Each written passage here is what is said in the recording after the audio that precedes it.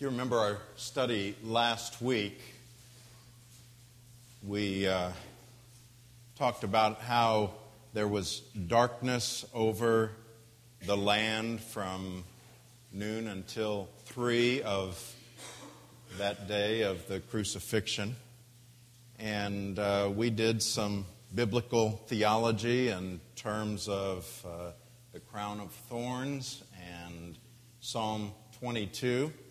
And some of you went beyond that and did some good thinking and biblical theology in terms of the darkness itself, and talked about how there was darkness at various times where God came and intervened, and it reminded you of that. And that's good thinking in terms of darkness at the creation, and God intervenes, and then in the end, in the last book of the Bible, we see that when Christ returns, there will be no more need for a son.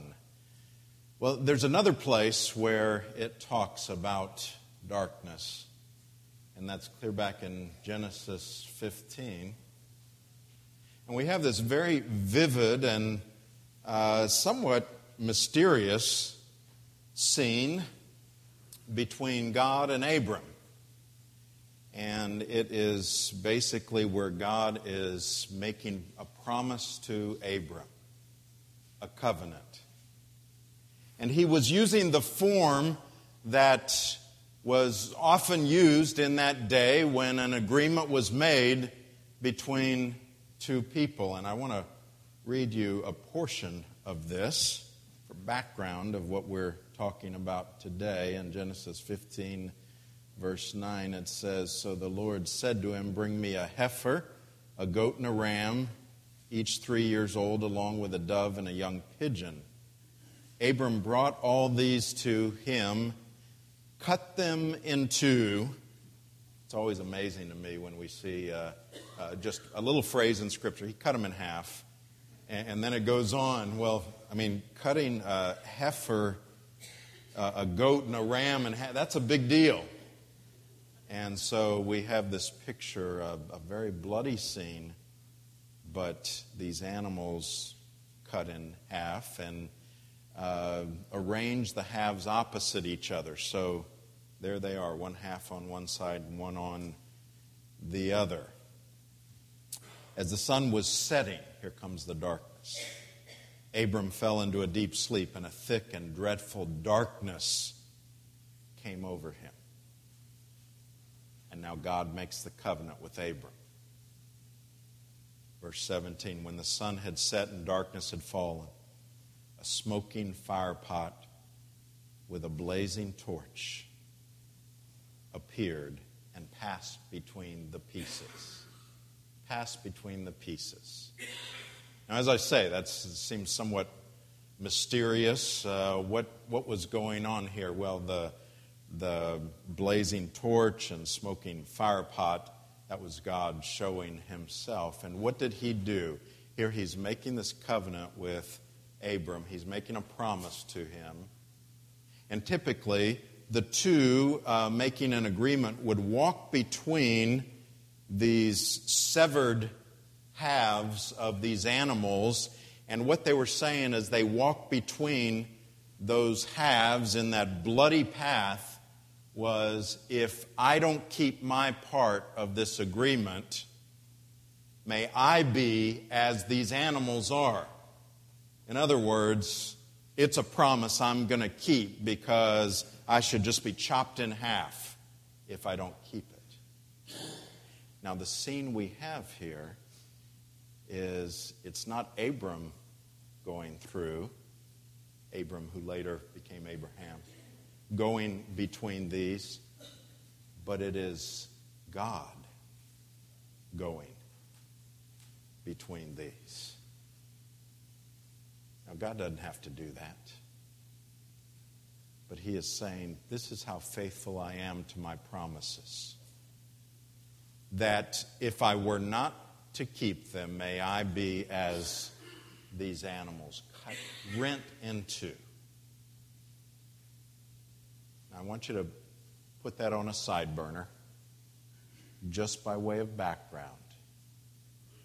to what we are going to see today as we continue to look at the death of Jesus on the cross in preparation for next week. We're going to begin reading in verse 33 of Mark 15. At the 6th hour, darkness came over the whole land until the 9th hour. And at the 9th hour, Jesus cried out in a loud voice, Eloi, Eloi, lama sabachthani, which means, my God, why have you forsaken me? When some of those standing near heard this, they said, listen, he's calling Elijah. One man ran, filled a sponge with wine vinegar, put it on a stick, and offered it to Jesus to drink. Now leave him alone. Let's see if Elijah comes to take him down, he said. With a loud cry, Jesus breathed his last. The curtain of the temple was torn in two from top to bottom. And when the centurion who stood there in front of Jesus heard his cry and saw how he died, he said, surely this man was the Son of God. Some women were watching from a distance. Among them were Mary Magdalene, Mary, the mother of James the younger, and of Joseph and Salome. In Galilee, these women had followed him and cared for his needs. Many other women who had come up with him to Jerusalem were also there. This is the word of the Lord. Thanks be to God. Let's bow together.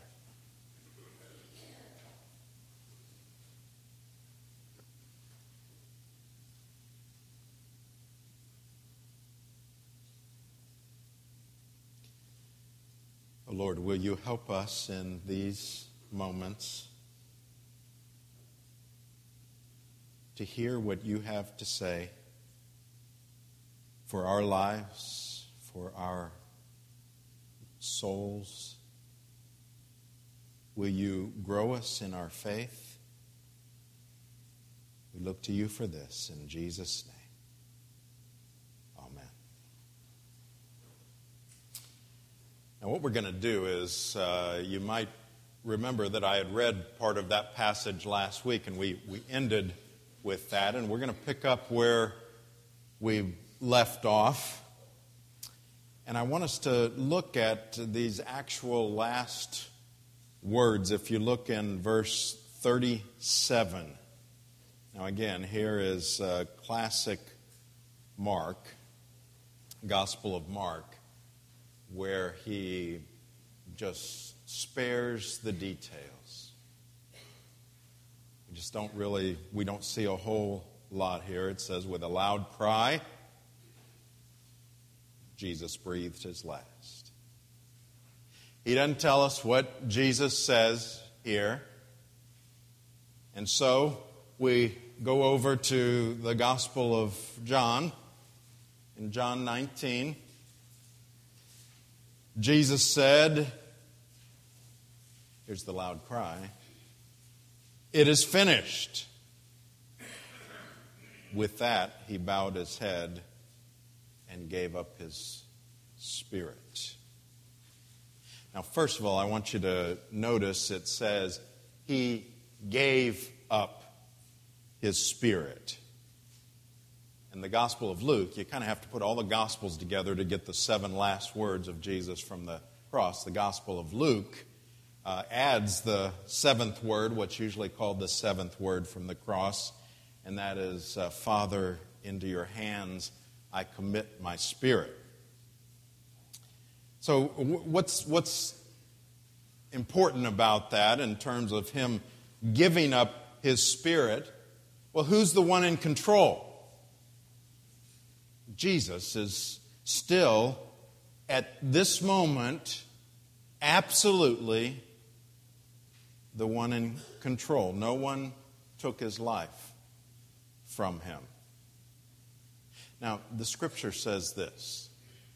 In another context, in Psalm 139, all of the days ordained for me were written in your book before one of them came to be. Now that's talking, I interpret that as talking about our lives, that every single day is ordained for us before one of them comes to be. But if that's talking about our lives, how much more absolute is that? Certainly talking about Jesus' life, and who is the one that ordains all of those days before one of them comes to be? It's the Father. And so what we know is that Jesus was not going to die one moment before he accomplished what he came to do. And so even these last words were a part of that. Now that brings us to what Mark calls with a loud cry. What was he saying there? Now, I have shared this with you, and I always share it with our Inquirers classes. But I want to talk about it in context here. When he said, "It is finished," he shouted out, "It is finished." Now, in the original language, the word, and it is a word there that's used, is a commercial word. Now, there can be other translations. For instance, it is fulfilled, it's complete, meaning the prophecy is fulfilled. His work was complete, absolutely. But I find it fascinating that how this word was used commercially. And here's how.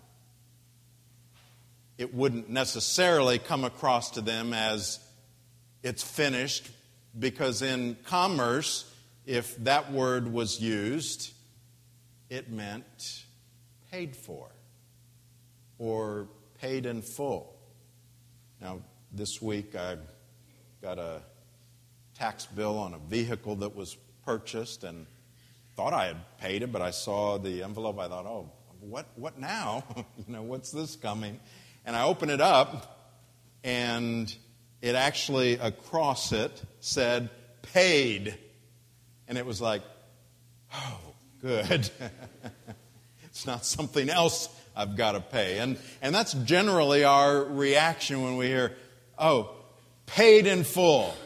I mean, that's just a good feeling at that point. Now, so Jesus is on the cross. And at the very end, with a loud voice, and you can know that though there was probably hubbub going on around because of the soldiers and that kind of thing, when Jesus spoke up, people were listening. And he cries out, "It has been paid in full." That's what he came to do. To pay for our sins in full. Remember, as it said up in verse 33, this was at the 9th hour. Darkness covered the land for the last 3 hours. Jesus says, "It is finished, it's paid in full," while all over Jerusalem, Passover lambs are being sacrificed. And Paul says Christ is our Passover. All of those lambs that they had sacrificed from way back in the Old Testament pointed to what was taking place that day during Passover in Jerusalem. But none of those lambs could ever really pay for sin. Jesus, the Lamb of God, paid for our sin in full. Once and for all, a one-time thing. Instead of the other lambs that every year It was every year we got to come back and do this. We got to do this again. We got to do it again. But when Christ died, that was it. That's why on our cross, we don't have Jesus hanging there. Because he did it once and for all. So the cross is now empty. Now, it's one thing for Jesus to proclaim it. But how do we know the Father agrees? Because after all, isn't he the one that's got to be satisfied? That has to stamp it, paid in full? Look at what happens next. Verse 38, the way to God is opened up. The curtain of the temple was torn in two from top to bottom. Now, what difference does it make that the curtain in the temple is torn? Well, historically, this curtain, it goes back to, again, the Old Testament, the tabernacle. They were instructed to build a tabernacle in their midst, a temporary temple, as it were. And it was always, it signified God's presence with them. And there was inside the tabernacle an inner sanctum, a holy of holies. Only one man was allowed to enter, and only once a year. It was the high priest. He entered on the Day of Atonement. He would take a small bowl of blood from an animal.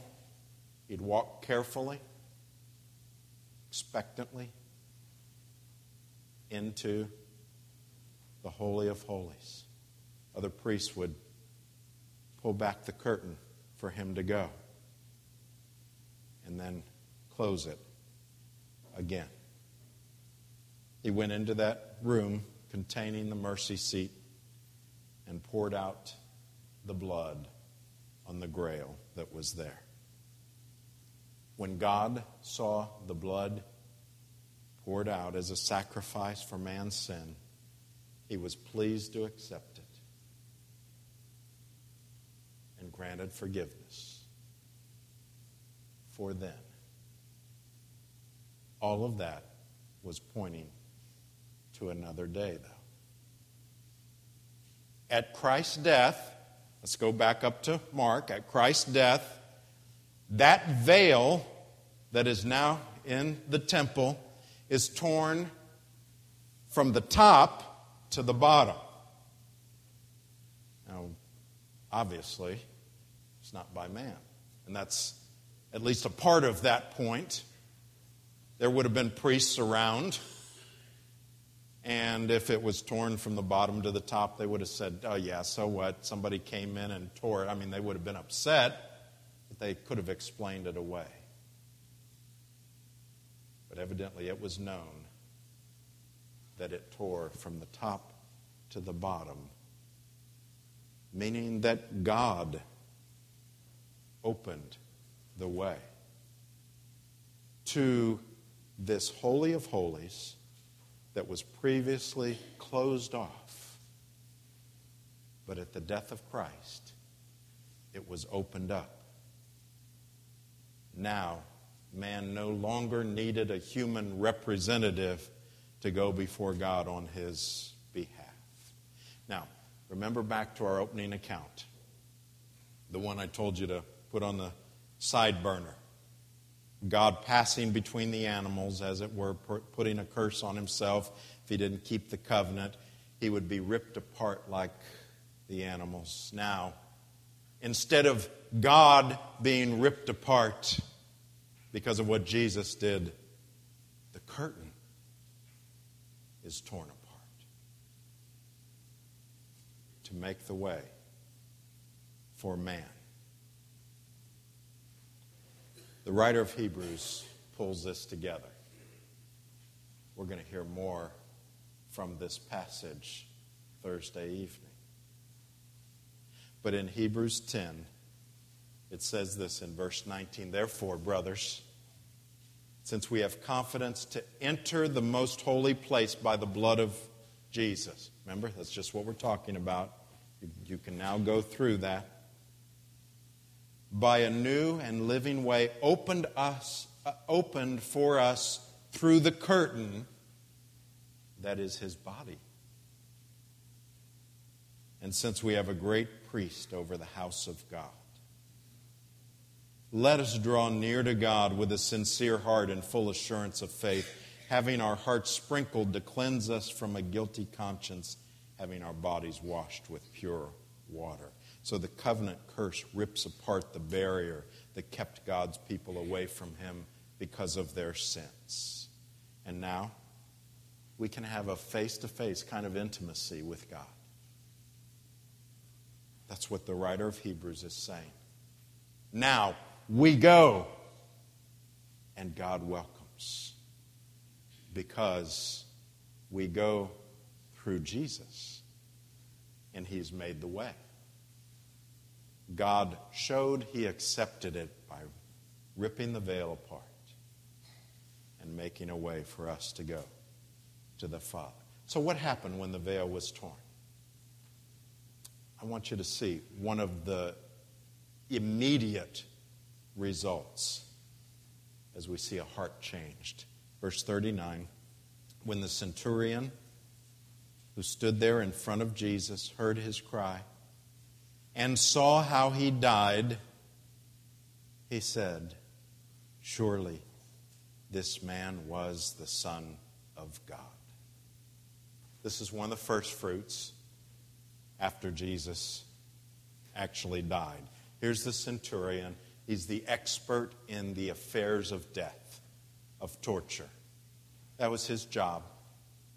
He did it often, hardened to it, seeing it so often, skilled at it, skilled at killing, at execution. And then he makes this confession as a result of observing what happened here. Now, he might have been there the whole time. If he was, he would have seen Jesus in the garden, being betrayed, how he responded. He would have seen Jesus being taken to the various trials. He would have seen and understood that these were unrighteous and unusual trials. He would have seen him being beaten and tortured and mocked with the robe, the staff, the crown of thorns. He would have seen him being put on the cross, lifted high for all to see, and he would have heard those 7 words from the cross, those 7 phrases, including Jesus making sure his mother was taken care of,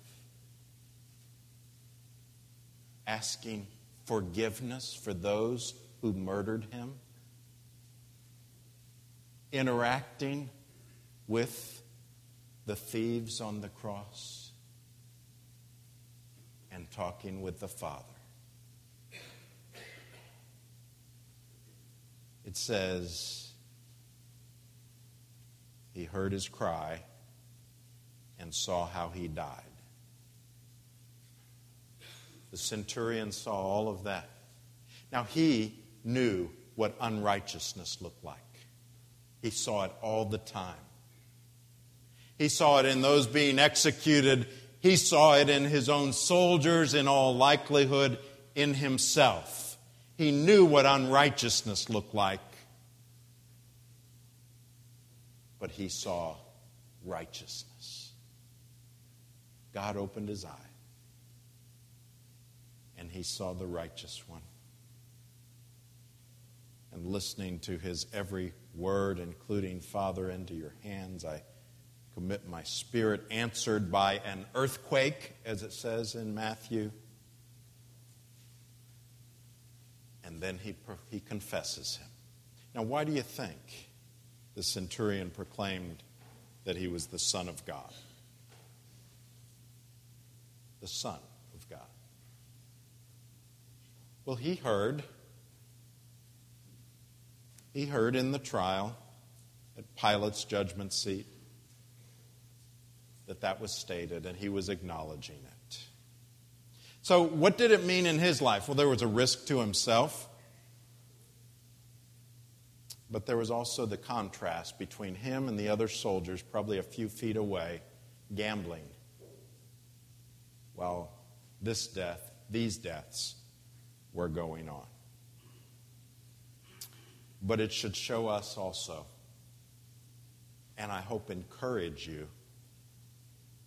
that there is no one beyond salvation. And so those people in your family that you know need Christ,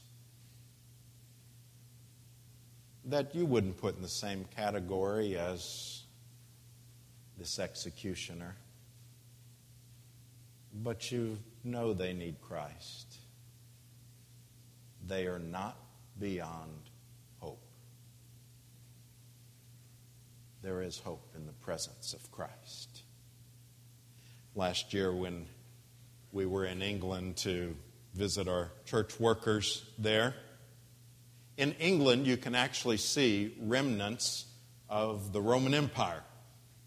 You can see walls that were built during this era.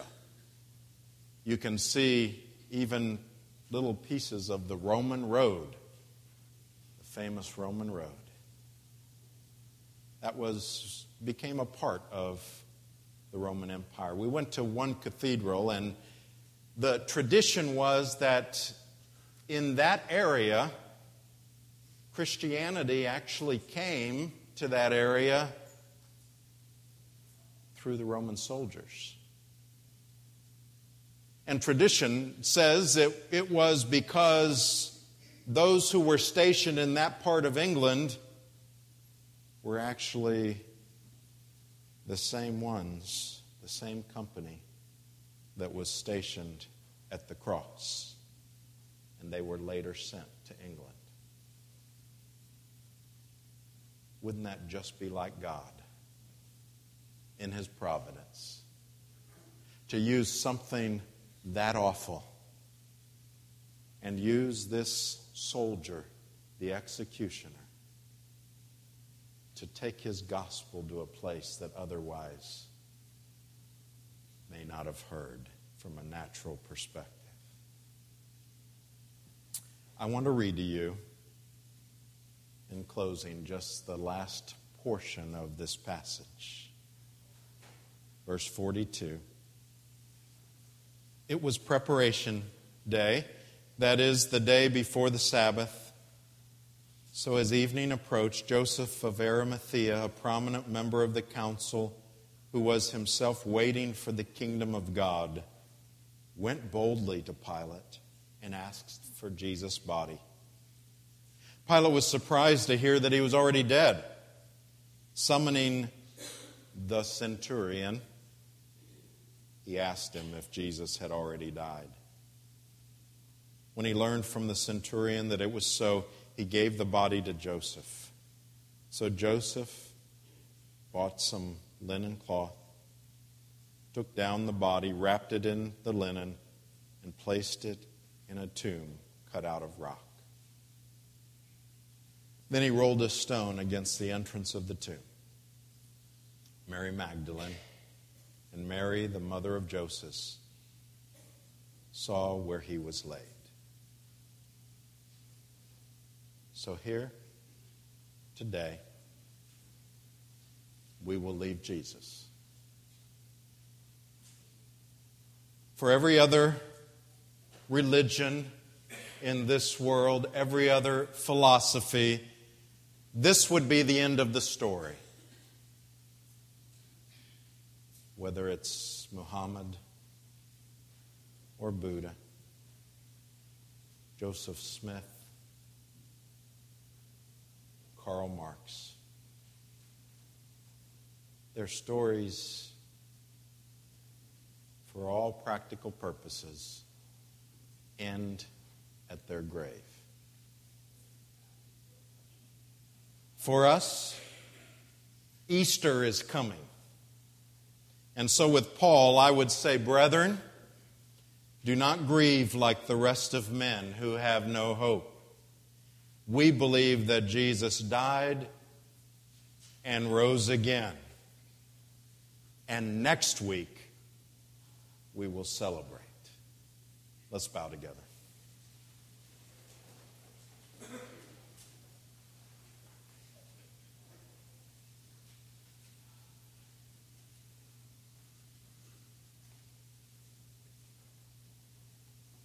The curtain was torn in two. Dead or raised to life. Finished was the victory cry.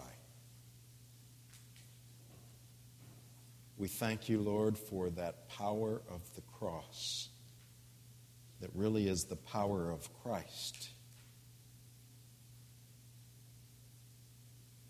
We thank you for our Passover lamb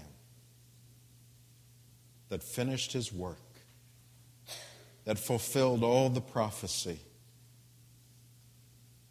that completed what he came to do when he paid in full.